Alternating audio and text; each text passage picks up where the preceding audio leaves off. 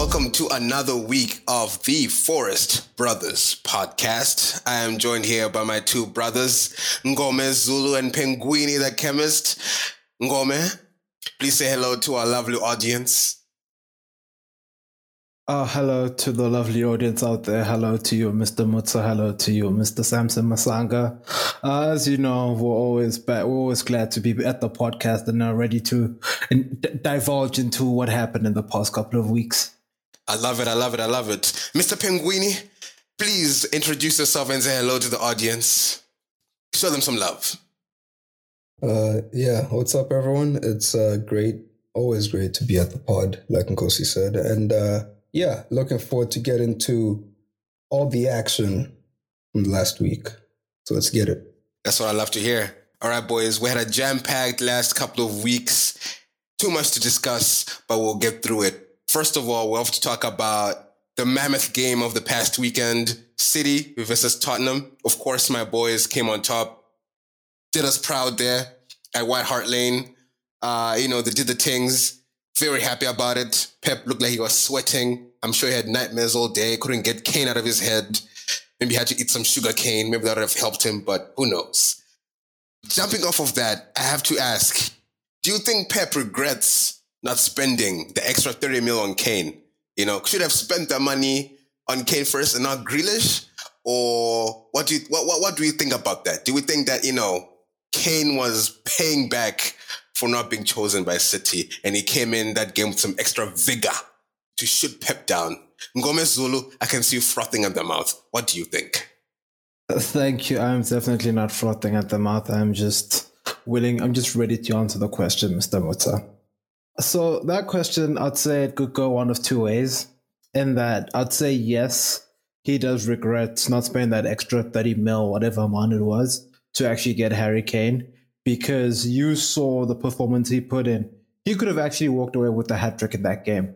That's how he looked to his prominent best, the Harry Kane we knew, the Harry Kane that actually was at the pinnacle, that was demanding something close to 150 mil transfer. So he was just there to prove a point that this is what you missed out on, this is what you could have had. And then also, it was just another factor in just pushing the narrative that with Erling Haaland coming onto the market in the next couple of months, he just sending them a reminder that don't forget about me. I'm still here. I can still produce if you think I can do something. Because you look at his performance, his passing, his play, his hold-up play, the vision, how clinical he was, off the ball movement, all the things that he did showcased why Man City tried to move heaven and earth last year to try and bring him into their club. So it was quite a big one for the man Harry Kane, and I'm proud of him. Hopefully this is a sign of greater things to come, where he can actually now go forward and actually start delivering for the club, because Spurs, just a shadow of their former selves. So do you think that him scoring and the performance he put in against City was him finally laying his demons to rest, from the summer? Like, this is him doing this is his way of saying, okay, it's done. And now we're going to see the best of Harry Kane moving forward, because he's basically, maybe it's his revenge, or I don't know. I guess City didn't really do anything wrong. It was more about Tottenham not wanting to let him go, putting that price tag on him. But I don't know. Do you think this will have an effect on Kane moving forward? It's hard to tell with EPL players because they do their own thing, honestly, man. If you look at them, the ones that play, they really do their own thing. So it's a bit of a challenge to know if this is really him, this is what the form he'll be producing going forward, or return to the person that he's been this season, not scoring as often and just struggling for form. I think it's a bit of a challenge there, but who knows with Harry Kane? 1 week you can see him perform well. The next, when you play Burnley, for example, he'll just be a shadow of his former self, and you wouldn't know what to expect. It's very tricky because of the way also Antonio sets up the system. Man, I don't know. So Penguini, as our resident Arsenal fan, does it scare you? What you saw against that, in that Tottenham City game as an Arsenal fan? given the fact that Tottenham are, how many points? 3 points away from Arsenal, just a game before. Do you think Tottenham catching speed like this is a scary turn for Arsenal fans? Or is it not?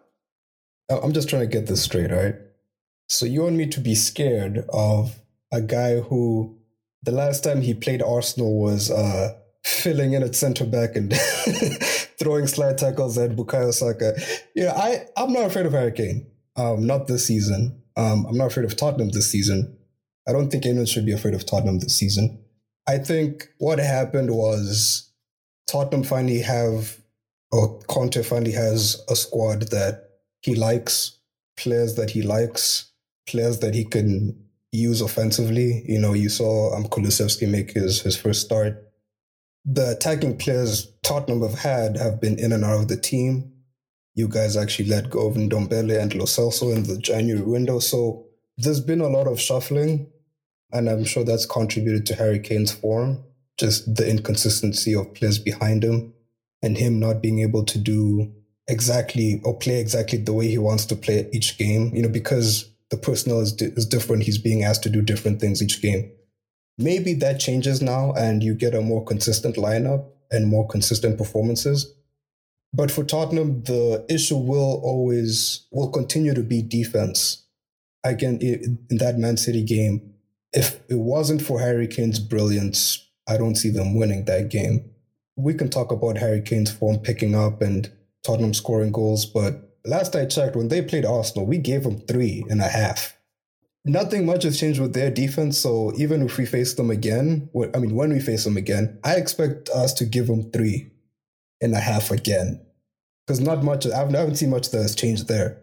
But yeah, I do think they're moving in the right direction. I'd have to see them put together like 1 or 2 more results before I consider them actual challenges for a top 4 place. Yeah, even as a Spurs supporter, I'm not too confident in a top 4 position. Maybe 5, but top 4 will be a bit ambitious. But can we all agree, though, that Harry Kane is probably the 2nd or 3rd best passer in the Premier League? Or you could even go to as far as saying, as a forward, as striker, he is the best passer. Is there any striker in the Premier League that you think has better pass accuracy or vision as Harry Kane? Because I don't think so.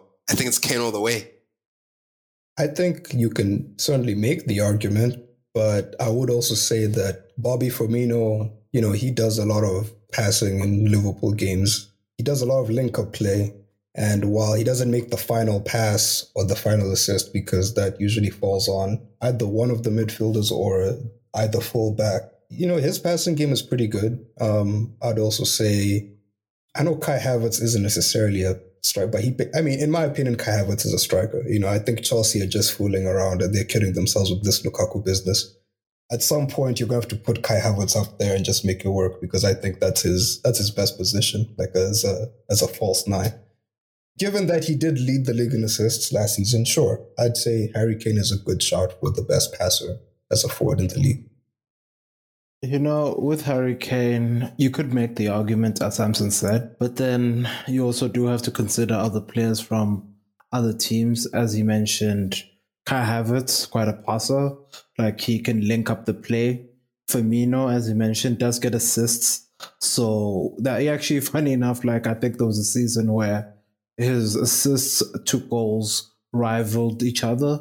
So that just does tell you that even though he doesn't score as much, he does get quite a number of assists. What do assists need? A lot of thinking and vision and an exquisite passing. And I think he has that. But taking nothing away from Harry Kane, this weekend he did display some great passing, as I think you want to hear, Muta. And he pretty much just did everything that a striker, it was pretty much like a complete forwards play this past weekend. Not to rub salt on an open wound, Nkosi, but since I have you on the floor, looking at Harry Kane as the best passer and looking at the performance he put in this past weekend, and then we go over to Stamford Bridge, where we have your mandem there, Lukaku, who only touched the ball 7 times the entire game against Crystal Palace. How did you feel about that? How do you feel about Lukaku right now? Do you think there's any hope for the man, or should he leave Chelsea? Is there anything for him there, or is it done? There's always hope, man. Like, you've seen players come back from far worse, like, honestly. Like, if we're now going to push the narrative that, man, like, Big Rom is done, I think we need to reevaluate our knowledge on soccer, like, honestly, because what he's essentially doing right now is that maybe it could be jet lag, it could be form, because strikers live off of form. You do need to think about that. So it's a bit of a 50-50 there. You wouldn't know. But in all honesty, like, I see him having a big future at the club. It's just about finding the best system for him and then fitting him into the team and going forward. Because honestly, like, who knows with this player? Like, this is a man that has scored goals for Inter Milan and contributed to them winning the league title last year under Antonio Conte.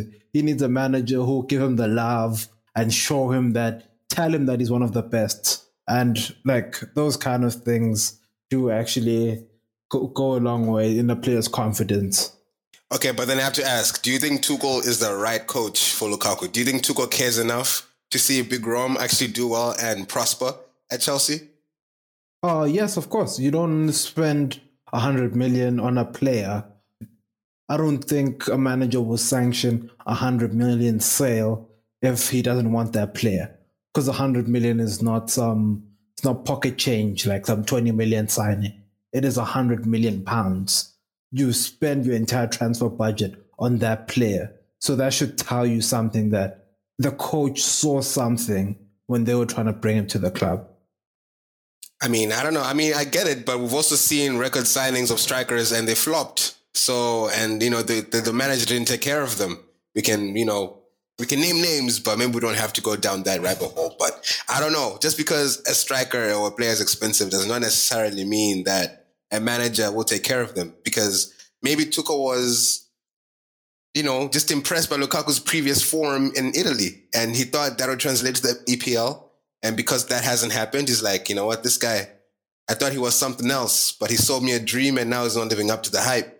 But I guess that's a good segue to also look at Burnley, because they made a good purchase during the January transfer window in some German machinery that they put up there in the front. And it seems to be working quite well. Is it not German? Where's Wargos from? But anyway, he played in Germany. I don't know where he's actually from. Maybe I just fumbled the bag there. But anyway, the point is he played in Germany and did well. And he's out there playing for Burnley now. And it actually looks like he's doing quite well. So the question for you boys, and I'll post this to Samson. Looking at Burnley and looking at where they are in the Premier League right now, do you think that they have a chance of survival? They've played 22 games. They have at least 4 games in hand. They made some good signings over January window. Is that enough? Or was that just preparing for the championship? You have to look at their competition, I think. So Burnley, I won't even look at Norwich because I think Norwich are done. But Burnley are joint bottom. They have 17 points, but they have 4 games in hand. The teams that have played the most games have played 26 games, so Burnley have played 22. Burnley need to climb over Watford and either one of Newcastle, Everton, Leeds, or Brentford. I can see them climbing over Watford very easily because Watford also have been up and down this season. I don't think they will stay up. I just don't think they have enough, especially defensively. They're very poor. And the midfield is also lacking. Newcastle did the same thing Burnley did, but on a much larger scale. They spent a crazy amount of money and they look like they're going to stay up. They won 3 games in a row and they've looked very solid recently. Everton are shaky, but their squad is way better than Burnley's.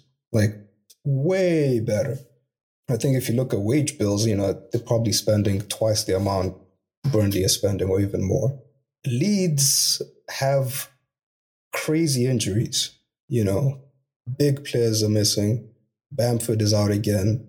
You have Calvin Phillips out. I think they have a centre back out. They will probably be one who can be caught.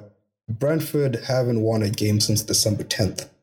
So there are teams that Burnley can catch, but they have to be more consistent with their performances. They just won this past weekend, but they're going to have to put in that kind of performance, at least 3 I'd say actually 4 or 5 times before the end of the season. And because I think, yeah, if they get 5 wins, 5 to 6 wins, that might help them secure survival. I'd say 5, 6 wins and a couple draws, but it's going to be tough. Berghost himself isn't going to get them there. They're going to have to, defend really well and hope for some luck because, yeah, they're in a real dogfight right now. So I just had a brief thought. In Leeds' situation right now, considering the fact that they do have injuries, do you think this was the best time for Leeds to have injuries? Because then if some of their players, let's say, I don't know how long Bamford is out for, but if in the last 5 games, those players that were injured come back into the squad and they just fight until that very, tooth and nail type of, do you think that would be enough? Or from the way things are going, even with how teams are doing, I don't know. I don't know if it's enough or not, but I was just thinking, it's a thought that popped in my head.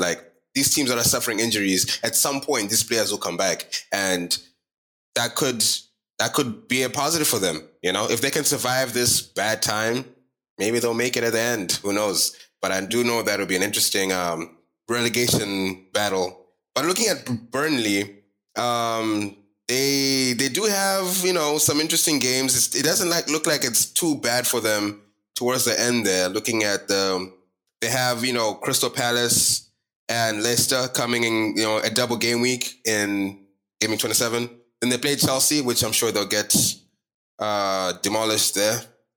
And then they face Brentford and Southampton. And, maybe... So they have little pockets where they have Norwich as well that they still have to play. And then Watford and then Newcastle. So I guess if they win those games against other bottom feeders, actually, they could make it. I mean, I don't know. Samson, Nkosi, feel free to jump in there. But I don't know. I mean, it's interesting what Burnley's doing right now. Yeah, they do have some simple games, starting with the Spurs one. Very easy game. In my opinion, honestly, I think that one is a sure win for them. Wout Weghorst against Spurs' defense. I know Romero's back. They played well this weekend, but yeah, that's one where I think they'll pull the rug under Spurs tomorrow. That's a very bold statement, but I think there'll be a shock there. Just watch out. The other games, as Mutsa said, March, there will be some interesting games there, here and there. I think they'll win a couple, catch back the other teams in terms of games played, and then we'll have a more holistic point of view on where they currently are. So I think they'll be fine, but I think I said it a couple of weeks back. Even if you have games in hand, that's not points in hand. In all honesty, and watching them play the game against Brighton, they were not that convincing. They won the game because Brighton were also just there on a little holiday because they have nothing to play for. They're mid-table. They're safe. They can't go to top 4, so they have nothing to play for. So I'd say that one was a walk in the park for them. But honestly, I think, as I said previously, Burnley, gone. Watford, see you next time. Norwich, have a good life. I get it, I get it. But, talking about the bottom feeders there, I mean, Samson mentioned this a bit, but Brentford, they came with so much energy and vigor in the very beginning. A lot of hype around Ivan Toney. Obviously, things have not gone so well for them. As, mentioned before, they've not won a game since December 10th. What's going on? Samson, what do you think about Brentford? And do you think they are Premier League material, or do they need another season down there in the Championship? Or do you think they'll pick up at some point in time? Are they good enough? Or will they be taken out by Burnley, for example? Well, this is where survival in the Premier League, it's why you had managers like Big Sam and Tony Pulis, who were renowned for the work they did because it really was impressive, staying up year after year. Because losing is hard. It's hard to lose 5-6 games in a row or go without scoring 10 games in a row. But when you're a team that's just been promoted, that's something that could happen. It's because what the fans normally don't think about is that the gulf in quality, all you have to do is look at the wage bills. Seriously, just go look at the wage bills of the top 10 teams or the top 12 teams and the rest. There's a huge gap. And that's often reflected in the squads, and like the talent gaps. So when you see teams like Brentford struggling, it's inevitable. And that's when you either need a relegation specialist type of manager like Allardyce, or you need, like a manager with a strong philosophy, a strong system, like, Espirito Santo had with Wolves, or I would forget the guy who was at Newcastle had with Bournemouth a few years ago. You need something that you can fall back on that will grind you some results. Brentford haven't had anything like that because, they last season and the championship, they were an expansive team on the front foot each game. They're used to winning. They come to the Premier League, they change their style. They're now a defensive, hardworking team. And they start losing. These players, we think of Brentford as a team that is fighting for relegation. Brentford players think of themselves as winning players. They think of themselves as guys who were fighting for the league title and the championship last year. They're used to winning. So psychologically, when you haven't won since December 10th, like what do you what do you want from these guys? These guys are going out there and they don't understand why they're losing. They don't get it. There's such a huge gap between them and everyone else in the league that you need something to bridge that gap. And right now they haven't found it yet. Maybe, I don't know if they made any signings I don't think they did. I think they signed Ericsson maybe, and maybe someone else, but hopefully that helps, or, the coach comes up with some inventive tactics that win them a few games, a few points. Because that's all it's going to take, a few draws, 1 or 2 wins where they're at, and they stay up. And if they can get through this season and just start again, I think you will see a much more positive Brentford moving forward. Because it's just about stopping the losses and stopping the bleeding. Because and if they don't stop, they're going down. It's that simple. But yeah, hopefully they can figure it out. Yeah, the fact that you mention the boys out from West London, because Brentford are in West London, it just raises another interesting team to me that is also amongst the bottom there, the top of the bottom there at the bottom. They have their own little title race, as Mutta said, that they're trying to work through. So, just watching my boys there in Norwich, I try to follow them from time to time because I do watch my boy Billy Gilmore there from time to time to see how he's progressing and if he has a future back at the Bridge next year. And part of me, when I was watching that game this past weekend, realized that there could be a shock on there because Liverpool weren't playing at their fluid best and just weren't clicking, Maybe after they scored, I thought they could actually do something there in that game, but honestly, it didn't prevail. And Mo Salah, as he always does, whether he's at AFCON or wherever, he just kept on scoring and Liverpool came back. The gap is 6 points with the game in hand for Liverpool.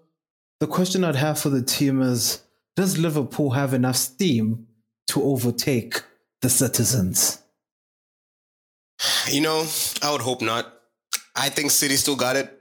I think Pep is just not going to let go of the Premier League title since it's so close. But 12 at some point they were 12 or 13 points ahead and now it's down back to 6. I do wonder if City have loosened the grip on the gas a little bit. Maybe I don't know if they've gotten a little bit too comfortable or the players are getting a bit too tired from all the games that they've been playing. Obviously Spurs have the formula against Man City, so we can't be too shocked about that one. I do think it has made things a bit hot now. I think maybe Pep is doing this on purpose. I think he was getting bored. I think he just wanted Liverpool to catch up a little bit so he can, put a little bit more energy in his step so he can make the terrorists a little bit more interesting because it was becoming a bit of a snore fest up there. But yeah, I don't think that Liverpool But them buying Luis was definitely a good move, especially given the fact that Jota is now injured, and we don't know how long he's out for. So I think it does give them that extra bit of protection, and I can foresee a partnership between Mane, Salah, and Luis being quite dangerous. And so maybe that's the extra little firepower that they needed to get over the top. So yeah, that's my own opinion. But yeah, at the end of the day, I don't think they'll make it. Nkosi, what do you think about that? I couldn't be bothered. It's just Liverpool. Nothing too out of the ordinary there. I just had a follow-up question in terms of like, if the front five are all fit, who plays and who sits out based on the fact that you just mentioned Diaz, Mane, and Salah, and those three are all wide forwards / wingers? Would you play a front three of just wingers / wide forwards? Or do you incorporate Firmino? Do you incorporate Diaz? Are you planning on selling Salah or Mane, given that you signed Diaz? Because there used to be the talk of the Fab Four of them playing Diego Jota last year as well. So given that they have all five, when they're all fully fit, who plays and who sits out? Bobby's gonna be in on the bench. I don't think Bobby's gonna be in there. That's gonna be the first casualty. Most likely, Jota and Luis will interchange. I never see, because I think from what I've heard, Luis came in to be competition for Mane. From the news that I've read out there, just to give Mane a little bit more pressure, because you can't replace Salah. Salah is arguably the best player in the Premier League right now. I think his position is secure. But when all five are fully fit, Bobby's sitting on the bench, but then Jota and Mane will probably, Jota and Luis will probably like change up a little bit. And that's my own opinion. Samson, what do you think about that?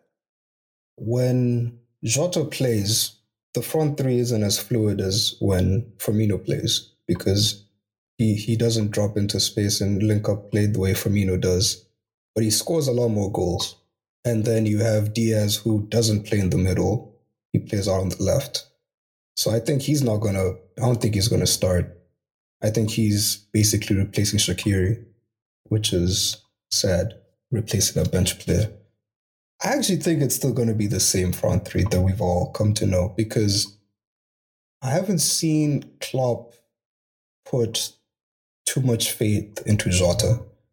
Because, I guess when Mane and Salah were gone for AFCON, he played much more regularly. But early in the season, whenever he got a run of games together, he'd play 2 or 3, then he'd be taken out, and Firmino would be back in there. And it always seemed like Firmino was always just, the guy that Klopp, even if he wasn't playing particularly well, he'd always just... There have been stretches, throughout the season where Jota's had 2 games in a row he scores, and then the 3rd game is on the bench.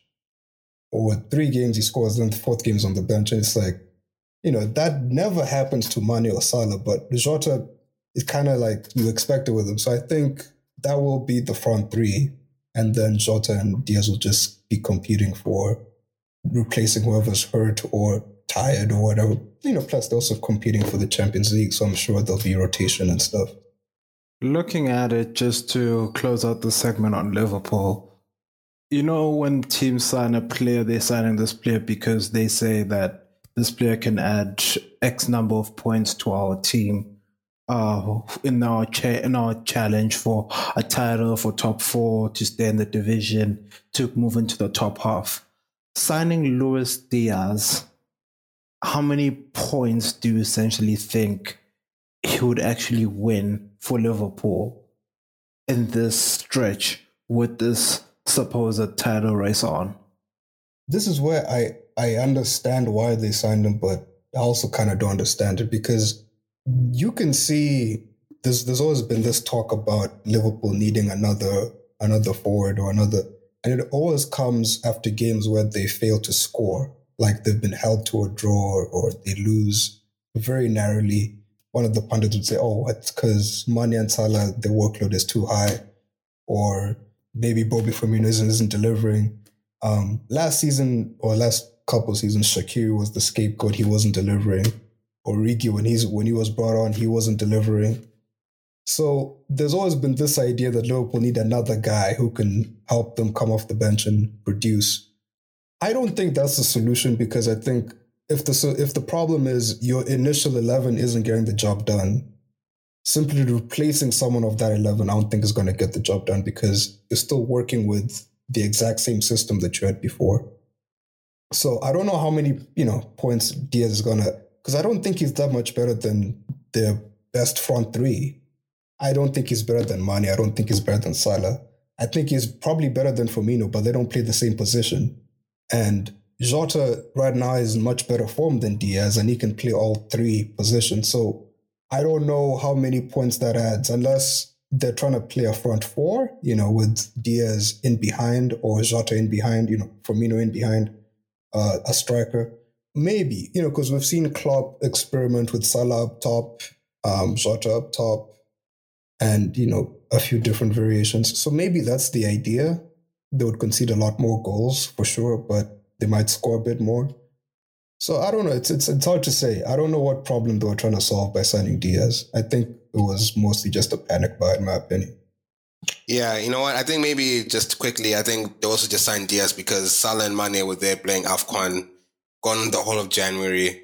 And I think it was mostly just a contingency plan in case one of them got injured throughout the competition, or like one of them needed a break or whatever it was. And I think they just wanted that extra cushion. But, those two brothers work very hard. And, so I don't think... So, I guess it's nice just to have that extra bit of comfort knowing that they do have another star player on their bench if they need it, because look, Jota's injured now. And I think Jota was even having... I heard someone say that Jota's even having better attacking stats than Salah currently, in terms of like the games he plays and the goals he scores. So Jota was actually really on point this season, but now he's out for a little bit. So I guess for the reasons why they got Luiz, it's paying off. So yeah, that's what I think about that. But there were other big games that happened there in Manchester. As we look at Leeds and Man United, Man United, I'm always happy when they win, since I'm a former United fan. It's always good to see the boys win some games. But yeah, but this really leads us to think about Leeds. They're not doing great at the moment. It's not going well. And I think we mentioned this a bit before, but we would hope that they stay up. But right now they've had a lot of injuries, and we do hope that they can make it out. And maybe this is the rise of United, because I was saying before, I know the boys I've said this before, but I do think that Man United still have a decent chance at ending above Chelsea. But also I'm starting to think that was probably ludicrous of me to say, because the boys keep disappointing me. They're not showing me any confidence in doing so. But for those people that still had Bruno Fernandes in their FPL teams, they were very happy. Goal and assist, which is a good segue into our fantasy teams, boys, and fantasy in general. It was a double game week. How are we feeling about that? How are we feeling about this double game week, and how are we feeling about the blank in game week 27? I see that, we had some similar players here and there, but, slight differences as well. Hoping that the next games that are coming will give us more points. But yeah, I'm quite excited to hear about this. Yeah, what's the consensus, or what's the thoughts, the feelings towards Fantasy Premier League right now? I think with FPL, this is where people are going to get most of their points, these double game weeks, because you look at a team like Burnley, right now, they're good. They're a good bet for a good number of points. They do have some good options out there. The guy that plays right back, Roberts, he could get some good clean sheet points there, as well as Nick Pope. He's been in top form. They do have double game weeks for 27, and I think going forward, just as they catch up on their missing games. So Burnley could be a team to look out for players, as well as Wout Weghorst. I think he's priced at 6.5 or 6.6. That's a good mid-price forward to look at for like a couple of players. But in terms of my team and how it's looking all right. Nothing special, but it's all part of a bigger plan, Yeah, like you said, double game weeks are a huge opportunity. Yeah, I think So I would say I wasn't so interested in this double game week because I had a feeling there'd be others, and I wasn't sure if I'm yet to play my triple captain or my bench boost. But I think double game weeks, if you can get a double game week and paired with like a triple captain or paired with like a bench boost, then you're really swimming in the points. I'm looking forward to upcoming double game weeks where the fixtures are a bit more favorable and there isn't any conflict with Champions League, so you don't have managers resting players. Because when you do a double game week, you don't want to bet on the small teams. I've learned my lesson with that. You want to bet on the big teams. You want to bet on guys who are gonna deliver. So Liverpool was a great choice for this week's double game week. If you had Mo Salah in there, you were rolling in points. Other teams that will have double game weeks, I'm not sure. I think Spurs might have a double game week coming up, and maybe Harry Kane. People can put him in there. It's definitely a great time. Great time to get some points and just like make sure your options line up pretty well, with the bench boost and stuff like that, and you can really take home some points.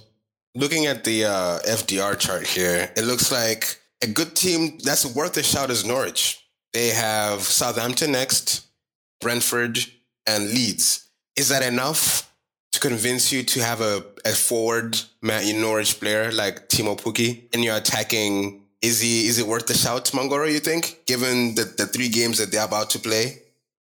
Yes, he's a good enabler in that he's a good player because I think he's priced around the 6 million mark in terms of like you can have him and just put him on the bench because whether he's playing or he's not playing and he has those good fixtures, I don't see him getting a good return as compared to Wout Weghorst, which I mentioned. Raul Jimenez is picking up form. So for Norwich, no, I would not be looking at Norwich players. Stay away from Norwich players. I don't think they'll get you great returns. Maybe they'll get you in those game weeks. They'll probably a Norwich striker will score 1 goal and there'll be like 8 or 9 points that week. But the other 2 weeks, pretty much nothing. So Norwich, no. Another team to consider. They don't score a lot of goals. Are Wolves defensive players at Wolves, such as Size is very good from set pieces, as well as Cody and Max Gilman. Nicely priced. Jose Sa, I think top 5 clean sheets in the league. So he could be a good keeper to look at there. He can get you quite a number of points. But all in all, man, like you need to sit down and think long term about your team when you're putting it together now and not think about the next game week and start thinking about when the big next double game week will come. If you're thinking about playing either your bench boost, triple captain, free hit, whatever you have, I think another worthy team as well to look at, talking about what you're saying, Mangoro, there about, the long-term view of when things are happening is Southampton. Southampton has actually got a really great run of games coming up as they face Norwich, and then they have a double game week with Aston Villa and Newcastle, and they'll go to Watford, Burnley, Leeds, and then they face Chelsea in the beginning of April. So they have pretty much an easy run of games until then. Does that mean players like Shea Adams, Ward-Prowse, do they become a bit more lucrative to the fantasy Premier League player given that run of games? Or is there not enough juice given past performances? I'd say there's juice there in that they're good players there in Southampton. Definitely not Shea Adams or Ward-Prowse. He will hit a free kick, probably one of those games, and score. But from a box-to-box midfielder, I don't think he'll get you as many points as you want because you're trying to get points here and not just put players by position. So players like Livramento, priced less than 5 million, I think that's good value for money. And he just returned now, so I think it's fully fit. I think he got an assist in the last game against Everton. So plus a clean sheet. So that's pretty good. Mando Broja, people are sleeping on him. You put him in your team, forget about him. A nice striker, priced less than 6 million, scores goals. That would be another player to look at. I think those are the 2 that I'll be tracking going forward to put into my team.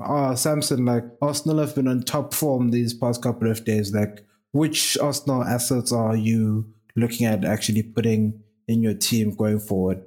Well, I've had Ramsdale for the longest time. I was disappointed with him last game. I thought he was going to keep a clean sheet, but I guess that's not totally on him. So Ramsdale's been good. I wouldn't go for too many Arsenal's defenders. Maybe Tomiyasu when there's a decent run going on. He's one of the ones who consistently performs very well. Midfielders, I mean, Saka's the obvious one. If you just watch him play, you can tell that guy gets points. Goals, assists. Emil Smith-Rowe might be worth a shout for now because Martinelli, I think, is currently serving a suspension. He's yet to be back. I wouldn't, personally, I wouldn't bet on Lacazette because he's just so expensive. And you usually get this with players who've been in the league for a while and playing for, a top team. They just get priced ridiculously, even though they're not producing at the levels you'd expect. So, yeah, I'd say Saka, Smith-Rowe, maybe Tomiyasu, and definitely Ramsdale. But I would shy from the defensive players when there's a tough run coming. Yeah, I mean, out of kind of stayed clear. I mean, Saka is definitely a good player, and I definitely got him this time around, but doesn't look like Arsenal have too much of a good run coming. But in terms of the top 4 teams right now, it does look like Chelsea has the best run of games after the blank in Game Week 27. So, as a final, taunt at you or jab, Mangoro, it begs me to wonder, do you think that given the run of games that are coming for Chelsea starting in Game Week 28, it's just green for like 7. It's just a field of green. Do you think Chelsea right now, if they win those games or, do you think that's enough for them to secure a top 2 finish? Or can they win the thing if they win those green games? What's your feeling about the green pastures?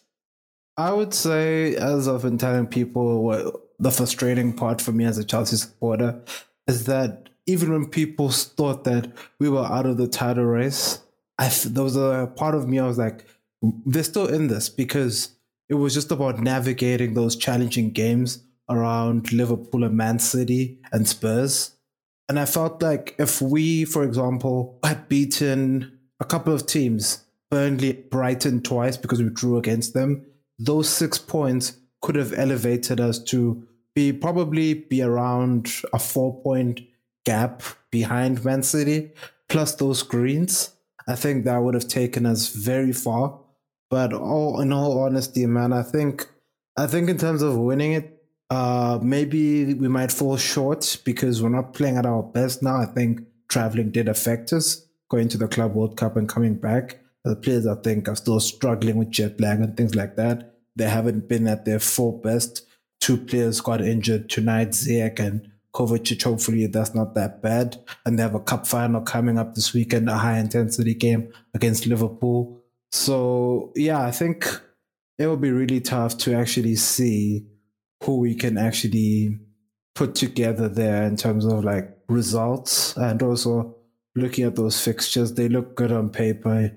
The EPL, it may look good on paper. It's never really the case. You know what? Very, very true. A very diplomatic answer there from the man himself, Mr. Mangoro. Even though I know deep in his heart, he's really hoping that Chelsea take the Premier League, sweep it under the rug from City. But that is the hope of any football player. Even I'm thinking to myself that Tottenham will win the league, but obviously I am quite delusional. So I don't see that happening. But, I think that's a good way to end the pod before I start talking some more nonsense here and stoned in the street for my delirium. But, thank you boys for engaging with me today, engaging with the audience. Listener, I hope you took some nuggets of wisdom from the pod today. We discussed a range of topics, and I think that, I think there's enough to chew on there, a lot to bite, a lot to digest. So please digest it. The happy heart. But before, as we say goodbye, Penguini, any parting words for our audience? Spurs aren't going to win the league. Not this season, not next season, not the following season. I think not in your lifetime. I'm sorry to say. Yeah, that's all I have to say. Oh, and goodbye, dear listener. Thanks for listening. Thank you. Mangoro, any last words for our listeners here as we send them off into the week? I'd say just continue watching the Premier League and all other leagues, Champions League, Serie A, Liga NOS, the Portuguese league. Different leagues, man. Just watch other things and watch, I'd say, underrated players that don't get a lot of mention. And I think look at those players as well. Like, it'll give you some good perspective on something new that you don't know anything about. And all in all, like, just have a great week. Stay blessed as I'm always blessed, and enjoy this thing called life. Danko. Thank you, Mr. Mangaro. And listener, we will see you next time. Goodbye.